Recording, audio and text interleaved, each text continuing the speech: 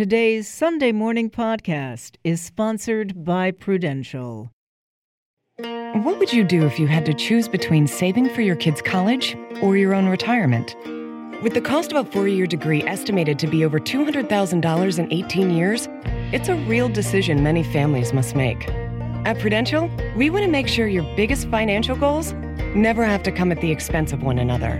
Because financial wellness means planning for their future and yours. Get started today at Prudential.com/plan for both. Prudential Insurance Company of America, Newark, New Jersey.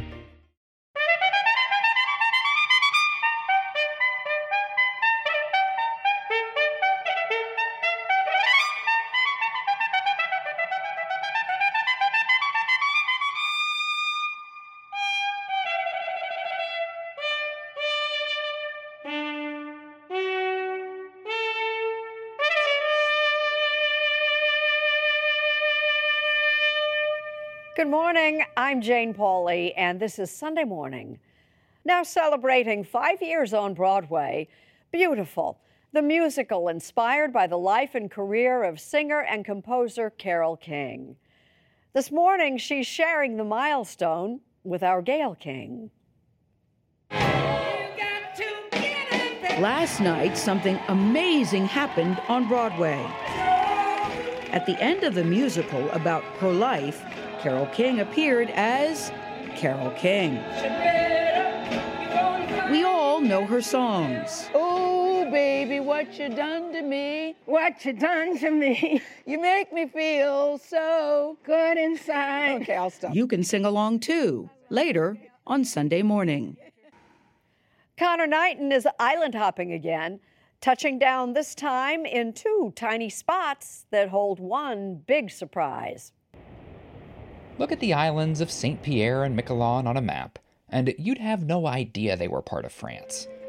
But look around, and the connection becomes much clearer.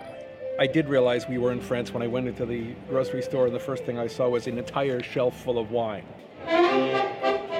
From the flags to the festivals, these tiny islands are proud of their French connection, despite being over 2,600 miles away from Paris. The last bit of French territory left in North America, later on Sunday Morning. Nancy Giles digs into a key lime pie fight. Tony DeCopel talks to scary movie maker M. Night Shyamalan. And more, all coming up when our Sunday Morning Podcast continues.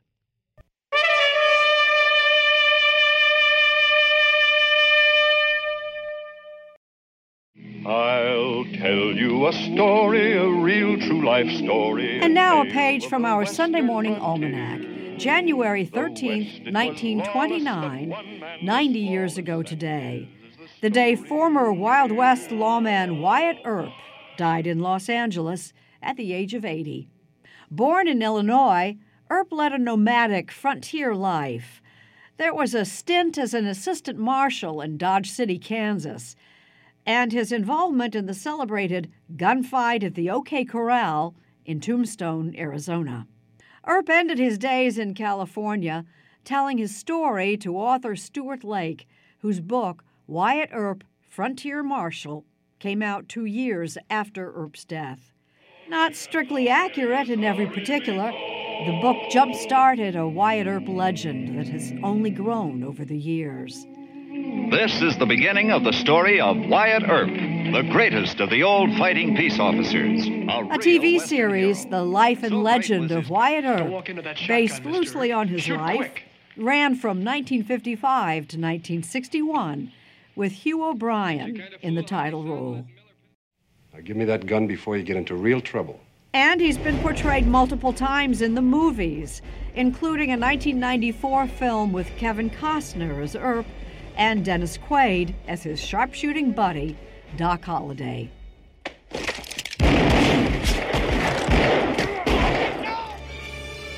Exaggerated though his frontier exploits may be, Wyatt Earp has secured a permanent place in our popular culture.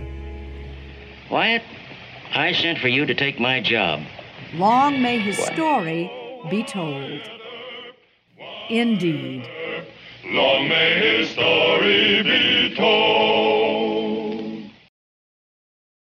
A pie fight, pitting North against South, has just piqued the interest of Nancy Giles.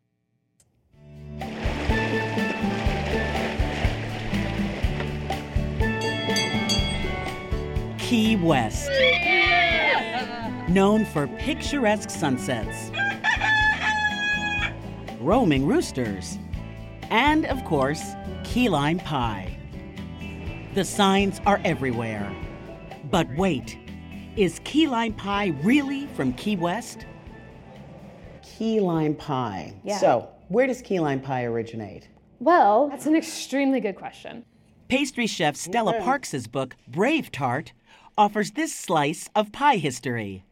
The earliest recipe she could find, which dates back to the year 1931, wasn't from Florida at all. It comes from a recipe published by Borden Dairy. Located in New York City. And it was for a magic lemon pie. And by all accounts, it's a key lime pie. It's a graham cracker crust. It's a no-cook custard that involves a can of condensed milk, some lemon juice, and some egg yolks, poured into this crust and topped with a little bit of whipped cream. That's a key lime pie. Needless to say, in Key West, No way. Why? all this has caused pie pandemonium. What do they know about key limes? There were just so many things that were wrong, and that I knew were wrong. And no small amount of pushback. Cookbook author and co-founder of the Key Lime Festival, David Sloan, put out a call to action. You felt this real need to defend the pie's origins. Without doubt. You know, it's a big part of our culture. You know, let New York have the pizza, give us the key lime pie. Sloan says long before that New York recipe, Key West fishermen made the very first key lime pies on their boats. But things really took off, says Sloan, when a woman, cryptically named Aunt Sally, at Key West's Curry Mansion, brought the fisherman's recipe ashore. I think that's when they introduced the meringue, because that makes it a little fancier and more high society. Right. And that's when they started doing the different crusts. But Stella Parks hasn't seen the proof she needs, yet. I think it's important to say that there could be, in some box, some grandma has stored away her copy of this recipe from way earlier, and it hasn't been discovered yet. So this is all under the caveat of this is all I have been able to find. And just for the record, you're not a New Yorker. You're not trying to claim key lime pie. I'm not a New Yorker. I'm a Southern girl. So. Okay. Things were getting a little tart. So I knew what I had to do. Try both pies. Kind of start out by just lightly scattering the crumbs. Stella Parks made her recipe. All that butter's going in there. Yeah, Whoa. I like the butter. Okay. David Sloan enlisted Sheila Sands Devendorf, a fifth-generation local who followed a recipe passed down from her mother. That is so good. And the winner is? I can't choose. It's a pie tie. Let me ask you, for the sake of peace, for the sake of key lime harmony, would you share a slice of key lime pie with David Sloan? Oh yeah, instantly, no problem. Yeah. Very easy. I'm here for pie. Yeah. It's pie. It should make people happy. Exactly. And that's the way I really feel about it. Right. I mean, it's pie. Island hopping is a passion for Connor Knighton. The smaller the island and the more unexpected, the better. When France won the 2018 World Cup, this was the scene on the Champs-Élysées. But over 2,600 miles away from Paris, there was a much smaller, but no less enthusiastic celebration happening on the small Rue Maréchal Foch. Inside of the one sports bar on the island of St. Pierre, French flags were everywhere, waved and worn triumphantly, used to dry the occasional tear. It was a proud moment for all French citizens, especially for the 6,000 who live in a place most people forget is France. Donc oui, nous sommes résolument français. We are resolutely French, says Stéphane Lenormand, who serves as the president of the Territorial Council of St. Pierre and Miquelon, a small French territory which, based on its position on the map, might lead most people to assume it's part of Canada. Much of North America was once New France, But today, these islands are the last bits left. The French came for the fish. Saint-Pierre exists and is still French today because of cod. It's really the main reason why people would come here. We have nothing else. I mean, if you look at the island, it's barren, almost no trees. You cannot grow that much things here. It was one of the richest places to fish cod in the world here. So you just had to have a boat and there you go. Lauriane Detcheverry is the assistant director of the Arche Museum, which tells the story of Saint-Pierre and Miquelon. Something that can prove that you are really in France here is the presence of a guillotine. Guillotine was the only legal way to execute someone in France. You can't shoot them, you can't... No, it's not legal, no. Only chopping off their head. Exactly, yeah. Nous n'avons ni échafaud, The film The Widow of Saint-Pierre, starring Juliette Binoche, tells the story of the only time a guillotine was ever used in North America. The islands didn't have their own, so after a murder conviction in 1889, they asked to borrow a guillotine from Martinique, thousands of miles away. For months and months, the convicted prisoner just hung out and waited for the arrival of the only weapon that was allowed to kill him. Over the years, the islands have had quite a violent history. So we changed hands many, many times. Quite often the city was destroyed and the population was deported. For over a century, the islands passed back and forth between France and England. But the French kept coming back, and in 1816, they settled for good. In a way, Saint-Pierre is a new world. It was a place where you could, become rich. The most lucrative era in Saint-Pierre's history came entirely by accident. During Prohibition, Saint-Pierre became a bootlegging hotspot thanks to its proximity to the United States. Prohibition was the best thing that happened to us. Really, we did nothing to have it, but it was such a good idea for us, People made so much money. In more recent years, the economy has struggled.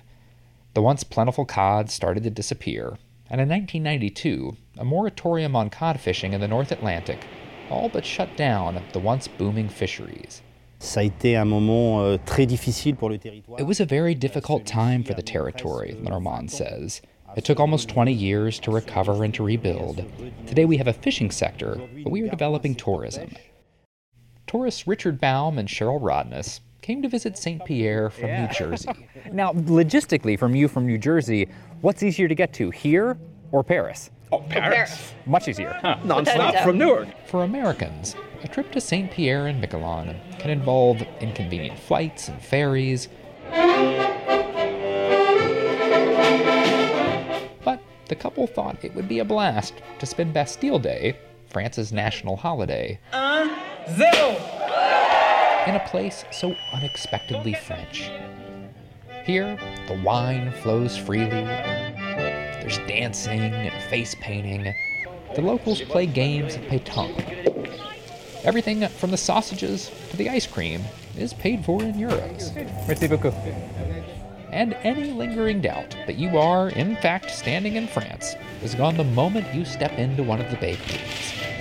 The fresh baguettes and cakes are just as delicious as the ones you'd see sold in Marseille or Bordeaux. For locals, this is their way of life. For visitors, it's why they come to Saint-Pierre and Miquelon. It's a chance to get an authentic taste of France on this side of the Atlantic.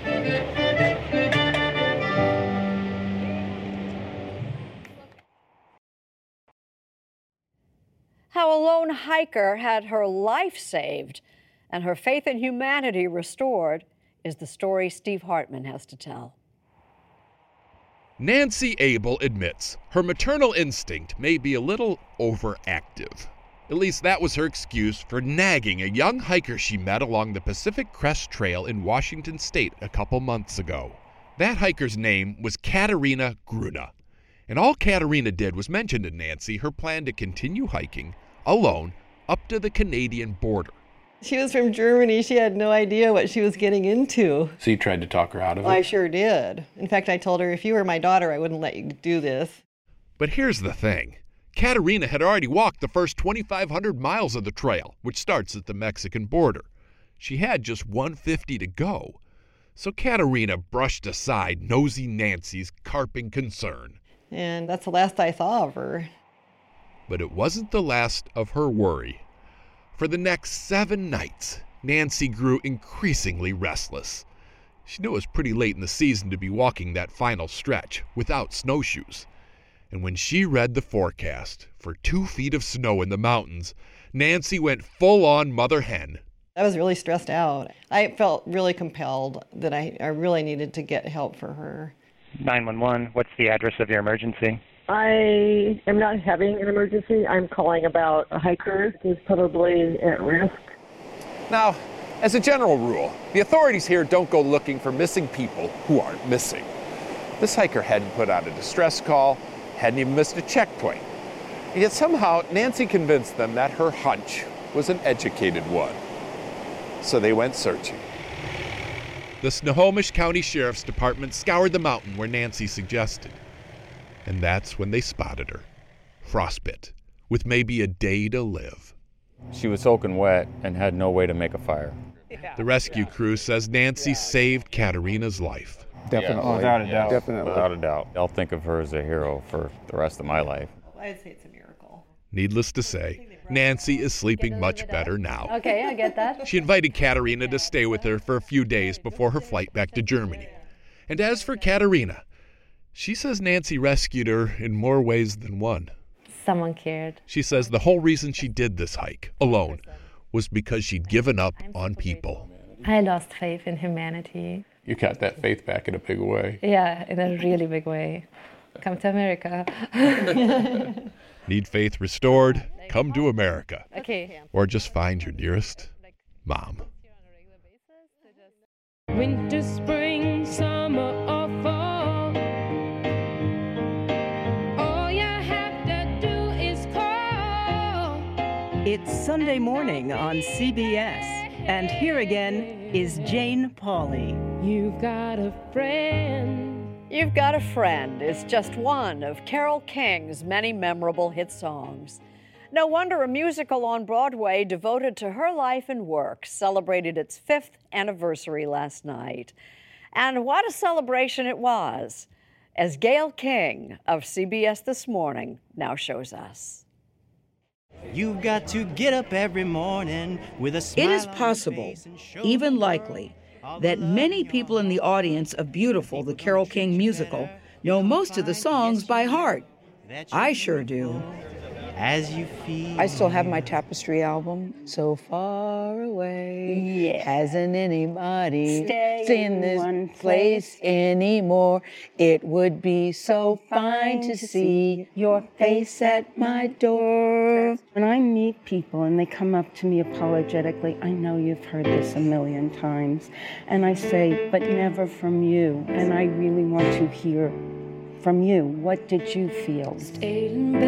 Well, there was a lot of feeling last night at the Stephen Sondheim Theater, where actress Chelina Kennedy portrayed the legendary singer-songwriter. One of us is changing, or maybe we just stop trying. But near the end of the second act, something remarkable happened.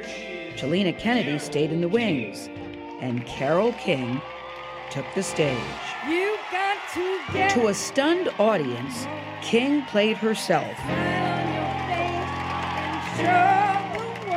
to celebrate the 5th anniversary of Beautiful, an international hit that tells her life story. You're gonna find, yes you will, that you're beautiful as you feel. I've had an amazing life, absolutely amazing. A teenager from Brooklyn goes to Manhattan in the late 1950s to sell her songs. Not long after, at college, she meets lyricist Jerry Goffin, marries him, works with him, and eventually loses him. And along the way, she writes or co-writes the songs many of us grew up with. You just call out my name, and it's too late, baby, now it's too late. You're so far away. But it's something of a miracle that Beautiful ever got to Broadway. I didn't want this show to happen in the first place. At a workshop reading of the musical, King kept her coat on. I'm wearing sunglasses. I take off the backpack and I sit in the back like this with my arms around my backpack. It's like the fetal position upright. Yes, Yeah. and also poised to leave. I went out into the anteroom and I said, I've got to get some air. I can't stay for the second act. I cannot watch the second act because I knew what generally... You know how this story goes. Yes, and there are more painful moments. But King realized this show might work and ultimately gave it her blessing, with one caveat. I will never go see it. I can't watch the second act. You're my guy, Jerry. That's the point when husband Jerry Goffin has a breakdown. I don't know what's happening to me. He had already told King he was incapable of being faithful. I can't keep going like this. I'd like to know that you're... So when the musical opened on Broadway in January 2014... I didn't go to opening night. Jerry was alive then. He did. And he is portrayed as someone who causes hurt to Carole in the show. And he did. And the people who loved Jerry, who were part of the production, made him not a villain, rightly so. He always felt bad about having caused me pain, and to the end of his life, I'm sorry I caused you so much pain. And he wasn't a villain. He had mental illness. What does that mean from your standpoint? He was bipolar, although they didn't call it that then. I think they called it manic depressive. He drank some, you know, he'd have a little more to drink each night, and then he started smoking pot, and then other drugs started to come into the picture, and at some point he, what we then called, flipped out. After attending the opening, Goffin told his ex-wife that he loved the show. Still, it took King another 3 months to finally come to the theater. Where did you sit? Way on the left, near an exit door that went backstage. I am feeling like the most important thing at this moment is that nobody figure out that I'm me. Yep, that really is Carole King, in the disguise she wore that night. And I knew that nobody would recognize me as long as I didn't speak or smile. As the show unfolded, I'm like, oh my God, this is so good. Close to you, you make me feel so alive. One of the show's most emotional moments is their mega hit song, You Make Me Feel Like a Natural Woman, which King and Goffin wrote in one night back in 1967 for Aretha Franklin. He gave me the lyric, looking out on the morning rain. He just wrote it out, and I'm playing this. And makes me feel so inspired. I'm looking. I have this gift where if I see the lyrics, and sometimes I just sit at the piano and it just comes out, just like you heard it. And if there were ever a definitive performance of that song, just watch the Kennedy Center Honors from 3 years ago, when Aretha brought down the house. Here's what surprised me. She sits at the piano. She's playing. I was knocked out because she's such a gifted piano player.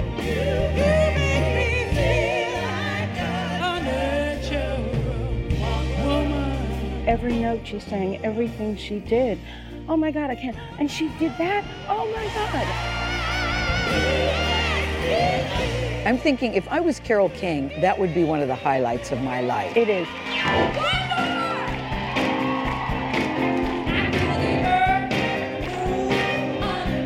Carole King will turn 77 next month, and she says her life is truly beautiful.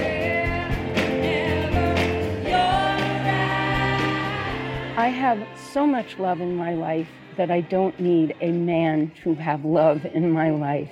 I have love in my life from many men and many women, friends and family, and I now feel that I belong to the world and to myself and to what people refer to as how they understand God.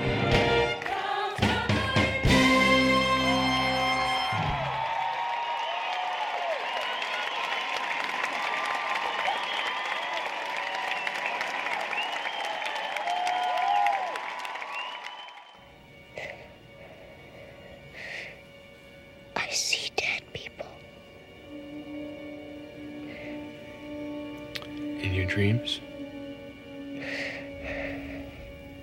while you're awake. Bruce Willis and Haley Joel Osment confronted plenty of things that go bump in the night in the 1999 thriller The Sixth Sense, which is par for the course for the films of M. Night Shyamalan. With a brand new movie, he's at it again, and talking about it with Tony DeCopel. It's the mysterious name behind supernatural blockbusters like the movie Signs, Split, and the Oscar-nominated Best Picture, The Sixth Sense. A name whose movies keep you guessing to the very end. Now, this week, the writer and director M. Night Shyamalan is out with a new film. It is time to show the world what we are capable of. Glass, starring Samuel L. Jackson, James McAvoy, and Bruce Willis. The three of you think you have extraordinary gifts, like something out of a comic book. I've developed an effective treatment for this disorder. The light will force a different identity to take over. Por favor, señora. I want my headphones back. Step away from the controls now, little doctor. In a career that's also had some misses. Planning on stealing something? No, ma'am, we're not. It's another thriller. Except this time, part of the thrill that was awesome.